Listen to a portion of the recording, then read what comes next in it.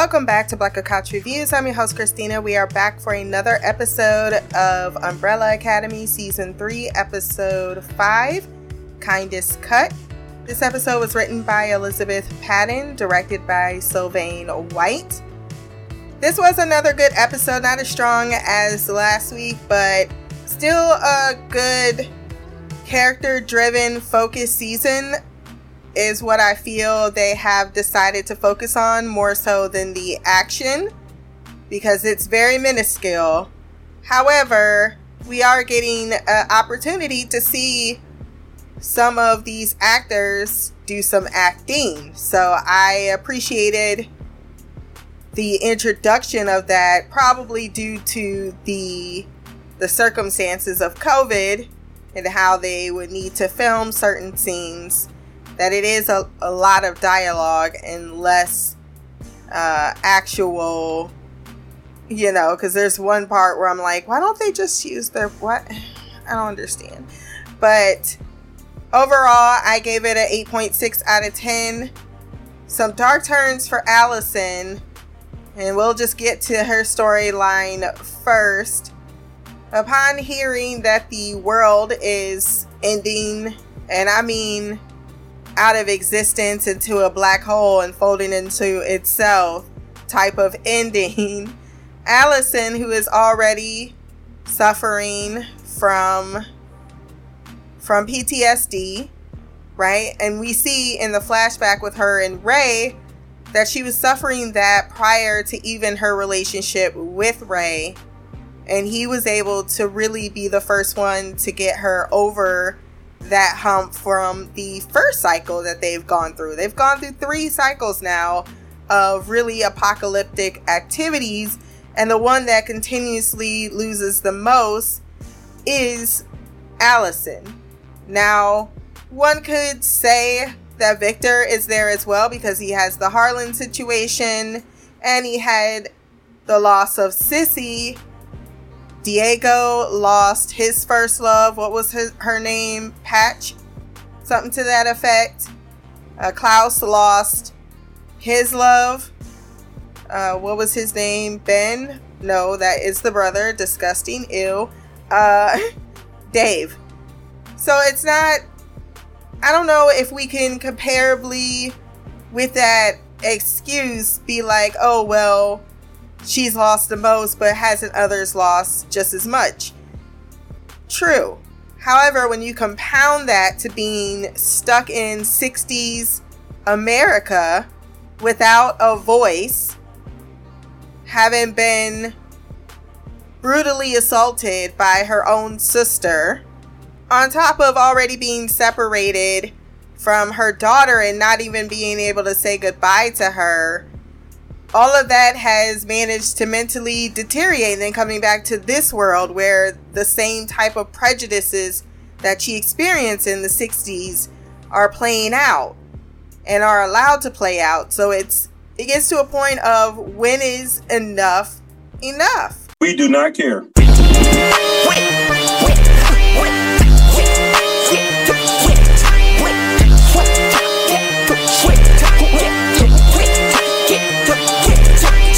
That does not at all excuse her behavior later on in this episode, but it does play into what we are seeing, which is the dissolution of her morality now that she doesn't really feel as if, she's clearly suicidal, and with her last remaining hope being snatched away from her and being told about Kugelblitz, there's not much to keep her on the right side of the track. As Luther says, you're drowning.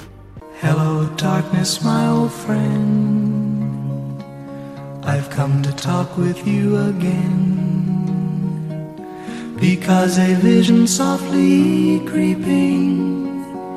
She doesn't even stay for the family meeting. She just continues to consume copious amounts of alcohol until she is finally approached by Luther. Well, he had a moment earlier where he inquires about him or Diego and her getting into a fight, and Diego being like, it was awesome. I've never seen her do the things that she did, and it was amazing. He's so thrilled about it. You just want attention. Mimi wanted to see the flashback to the fight, and she got her wish, and I'm glad because it was amazing to see. I really like the directional cut of that scene. So he decides to approach her, say, hey, are you okay? And she says, she's charmed by the fact that he's trying to brush it off. It's just the end of the world. We'll figure it out. We've been here before. But for her, she says, once again, I don't think I can do this anymore. And she is looking for solace in this moment.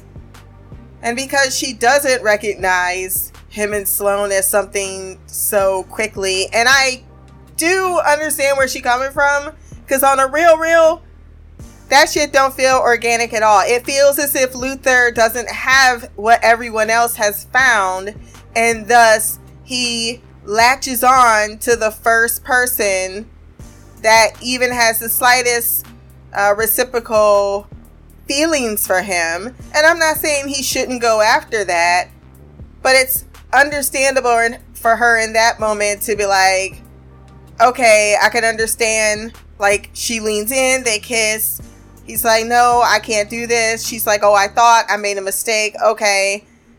But then he makes that slight statement, well, I promised Sloane I would see her, so I'm gonna go. Pussy ass bitch.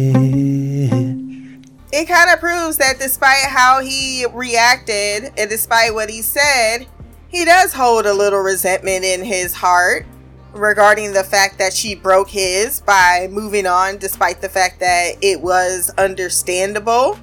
Still, in a way, the fact that she's still grieving Ray, and the fact that that seems to be, that's her husband. I'm not going to be able to subsist that in any time soon, so I need to find something of my own to rebound from that type of pain and that type of loss. And then I think throwing Sloane's name out there in that moment, in the way he said it, and then him to say, because she's like, what? Are you serious? And him to say, what do you want from me? Because I know if Ray and Claire were here, this wouldn't be happening.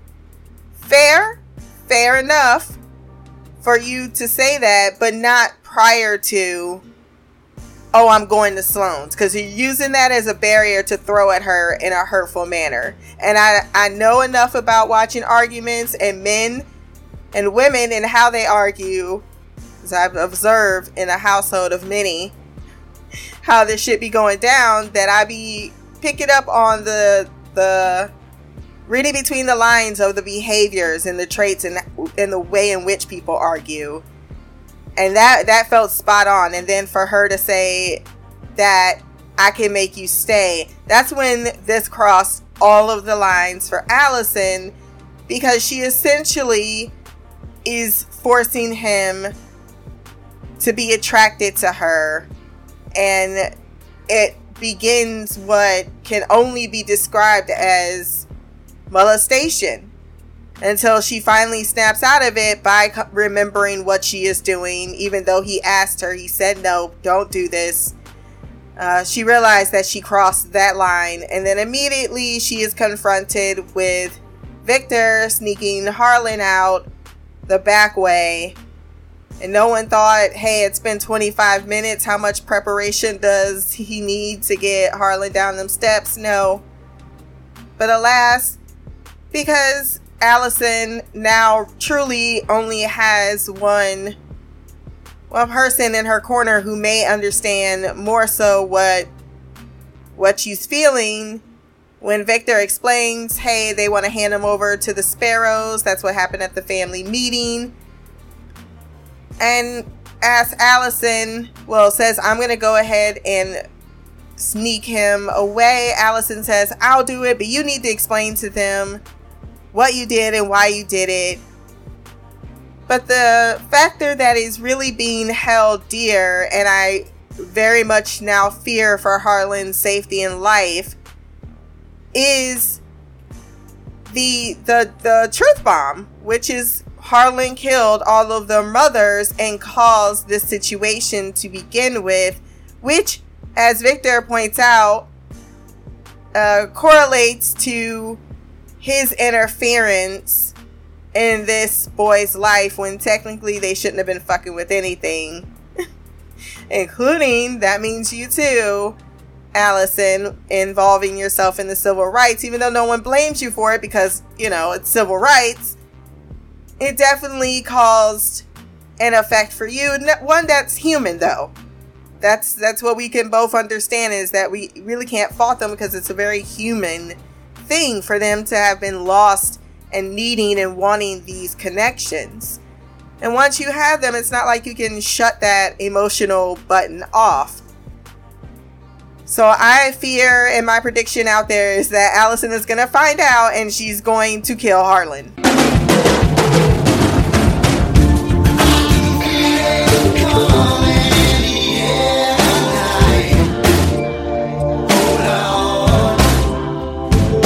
Now, what is Victor's fault is his decision not to tell them.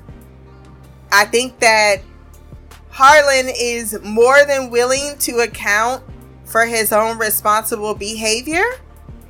And while I understand she feels responsible and doesn't want Sissy's child, who has already had a very hard and damaged life, to just be murdered due to her own actions, because as he explained, we were waiting for you to come back. We're going to shift to Victor and Harlan's story now, because he reached out for that connection where he felt it in his head, but it was their mother, and he said 27 women.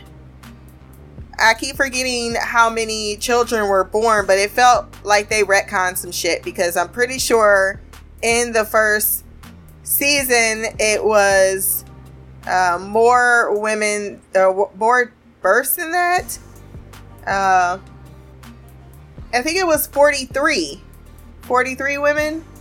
Don't quote me on it, but yeah, that's weird.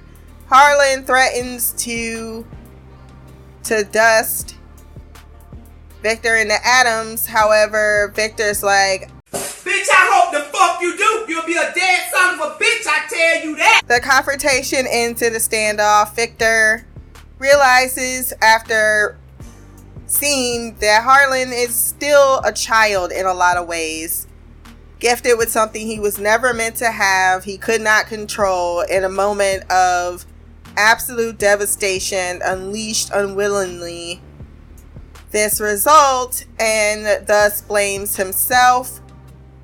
What I do blame Victor for is the fact that he gave Harlan was under the impression that he was going to bridge the gap, because he says, look, I need to tell your family what I did. And he decided, no, we need to be very careful because a lot of people that I love got hurt. But you're making a unilateral choice for everyone else, and you're keeping the truth for them. And that, I think, is what ultimately is going to backfire in his face, because he should not have kept the truth from them. Not only would it have made that decision to team up with the Sparrows more logical, like, this is what needs to be sacrificed for billions of people, and that person is going, I understand. Though I'm sure he doesn't want to die, and he probably will try to defend himself. We've seen him do so prior. I think that she owed them the truth there. But alas, Victor tries to convince them that, hey, you told me that no one is insignificant in the Timeline 5, after they have the team meeting, and we see Luther being very much on the side of handing Harlan over. Even from the beginning, he was all about it. He doesn't consider, and that is a little inconsiderate, but he also feels like, okay, you got injured by this person, tried to harm you, has already killed 2 other people, and if they were to find out what else he did, like, yeah, the smart thing is, to save the world, we need assistance, we need their help, and we need access to the goddamn Cougar Blitz. Damn, Nature, you scary. Luther goes to get him, but Victor says, I'll go talk to him. Let me do this. They spend 45 minutes up there planning. I don't know, but it's probably like 20. But Harlan did say, basically, choose me. I want you to choose me. And Victor does. Like, hey, with our combined force, ain't nobody really can get in our way. Not really. But then are you really going to hurt the people that you love by killing them? Because he really can't control himself, and you might kill a family member by accident, like poor Stan. Let's go over to the Stan story, aligned with Diego. Lila comes back with 5. Immediately, she realizes there's no more time to hold grudges, and she is ready to return to the embrace of Diego. She's happy to learn that he and his son all of a sudden, miraculously in the last 2 hours, I feel, decided to become a close family knit bond, because he's been telling them to fuck off the whole time, right? I'm not just the only one that's been seeing that. This episode, it was like he was a whole new man. Exactly how a man acts when they want to impress a woman with their child. I see you. I should know, I have an ex that does it all the time. Like, that's just for show. You don't put in the hard work. He realizes that after he has that conversation with Luther, which was hysterical, everybody had battle scars and were in fights besides him. He definitely told off Allison for that. Like, you just gonna go out and go hit some people? Because that's not helping. Like, bro, don't ask me about my life when you've been spending the last 24 to 48 hours getting your dick wet. Don't judge me now. But Diego sees Stan taking acid and other cleaners upstairs. And he's like, you're going to be mad at me, but I did something wrong. And he's like, you were going to dissolve him in acid? He's sad to see his brother dead, but he tells his son that I don't hate you, and I still got your back. We're gonna roll up our brother, or my brother, your uncle, and we're going to just explain it to the family after he explains it to him how it happened, how it went down. I'm sorry. I thought this was a touching scene. I liked it. It was funny. They take the rug to the elevator. Homeboy's still playing with the lighter, talking about, you sure we can't incinerate him? He's like, get over here, you pyro. The bellhop who we saw earlier, hearing the transaction go down upstairs between Harlan and Victor, he had a very long suffering sigh. I want to break free. He gets off the elevator. Stan tries to play it off, and Diego cannot lie to save his life. He says, we're playing a game. What game?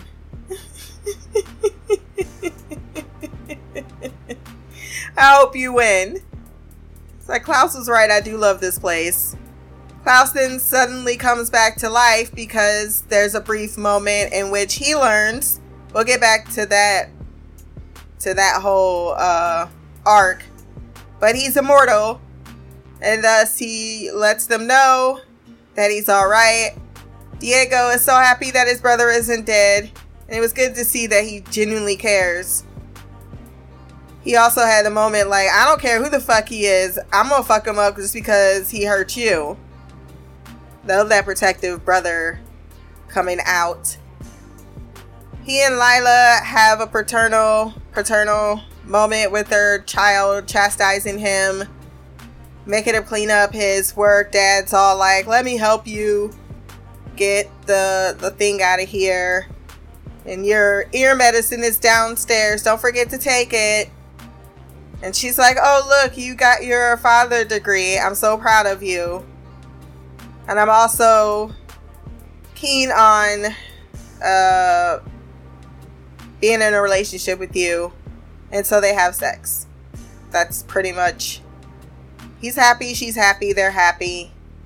I have a feeling that something's going to snatch that happiness away. Now let's go to Klaus.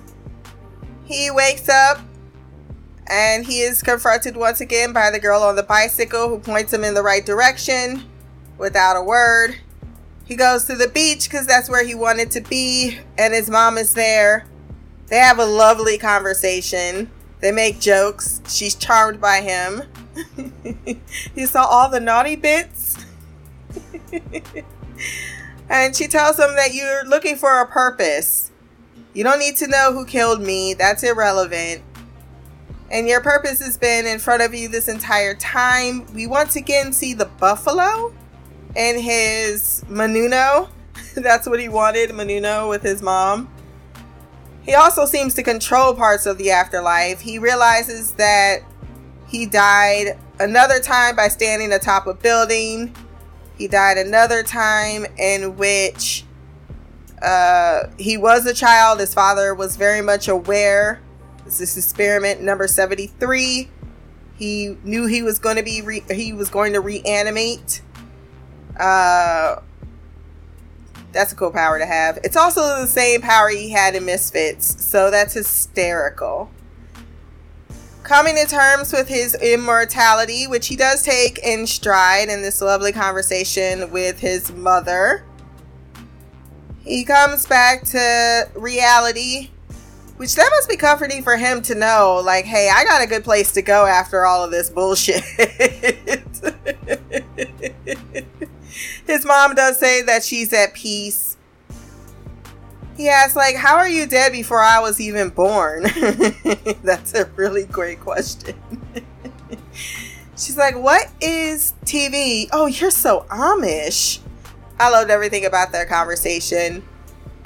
And he has another one with 5 in which they both talk about their huge epiphanies. Him being undead, as well as, and him knowing where the Kugelblitz is. Earlier they were like, how the fuck you not gonna tell us about it? I'm telling you now, I just found out. I saw it when I went and visited Dad. He did wait to tell them a really long time. And 5 deals with the fact that he watched himself die and also told him not to save the world. So he now thinks that, like, he always had this thought process that maybe, just maybe, I was going to escape my own death. But this is where I end in a bureaucracy of my own making that I can't stand. And Klaus says, well, why don't you make a new future? Create your own destiny. And he says, yeah, the timeline is malleable, so that can be accomplished. That's interesting to me, and I feel like it's going to be important at some point. They toast, and Klaus like, up your ass. Luther did go and reunite with Sloane. It feels like he just wants to be a Sparrow because no one cares about him as an Umbrella Academy. Speaking of those other side of people, Jesus, I cannot, every single damn scene that they have, my baby, I feel like the 2 kindest ones in this reality are the absolute worst. Because Ben is just, he's awful. He's like, well, we're going to get the old man. He's doing it on behalf of his father, whom we did not see this episode.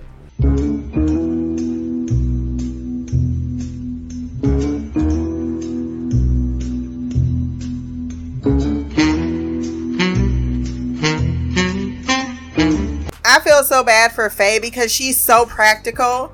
Like, we need to team up with them. Fuck the old man. It doesn't really matter.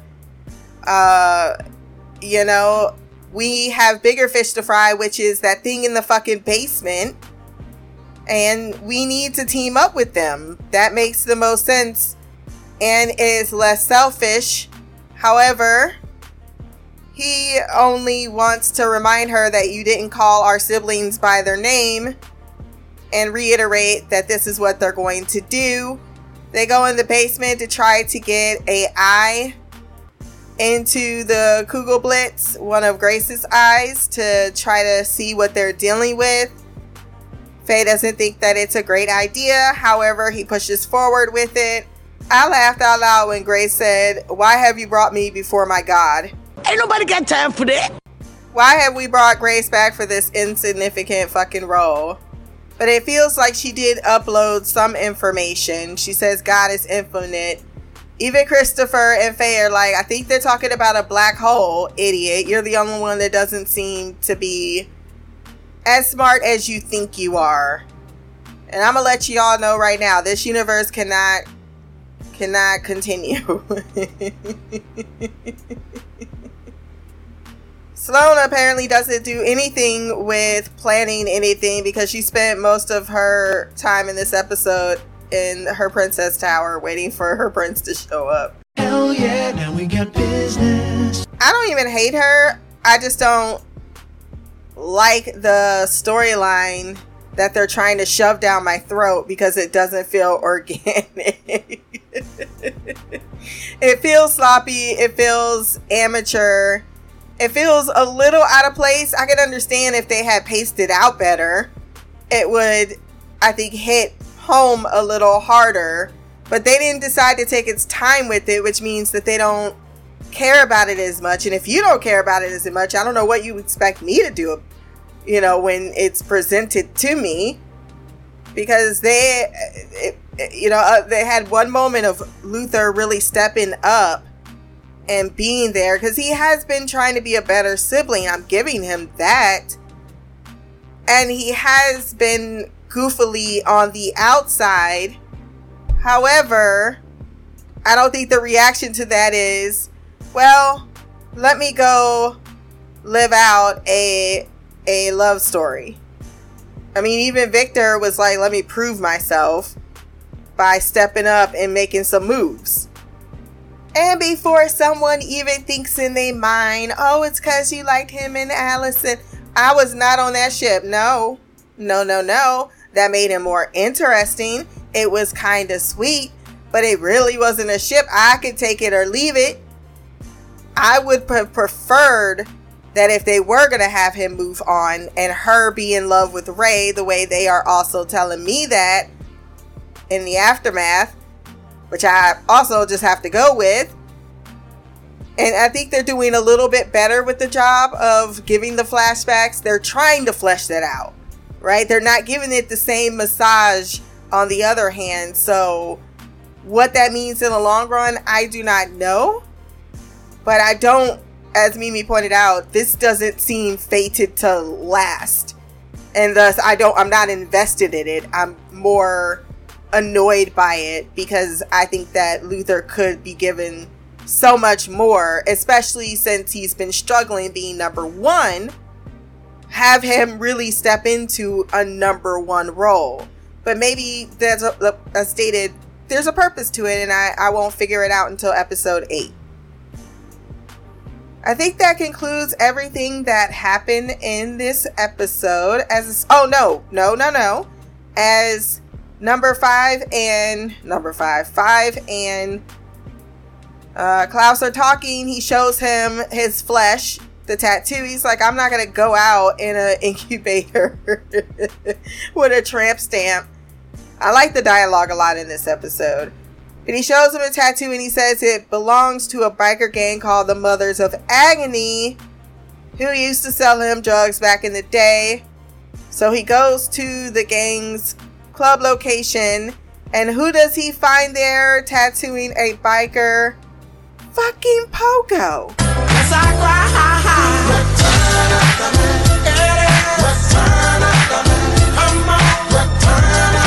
I was so happy to see Pogo and not a chimpanzee that doesn't have its agency, but Pogo, who was murdered viciously by Victor when he was Vanya. That's something that we have never addressed. Not at all. That was a family member. And we don't talk about that murder within the family. Just Just wondering if that's going to come back into play. What does Pogo have to do with anything? I do not know, but I am curious to see how he fits into the story. If you want to send feedback on our next episode, blackercouch@gmail.com, or you can leave a comment below on this podcast. My social media will be there as well. Remember to like, share, and subscribe. Until next time, peace, hair grease, and blacker magic.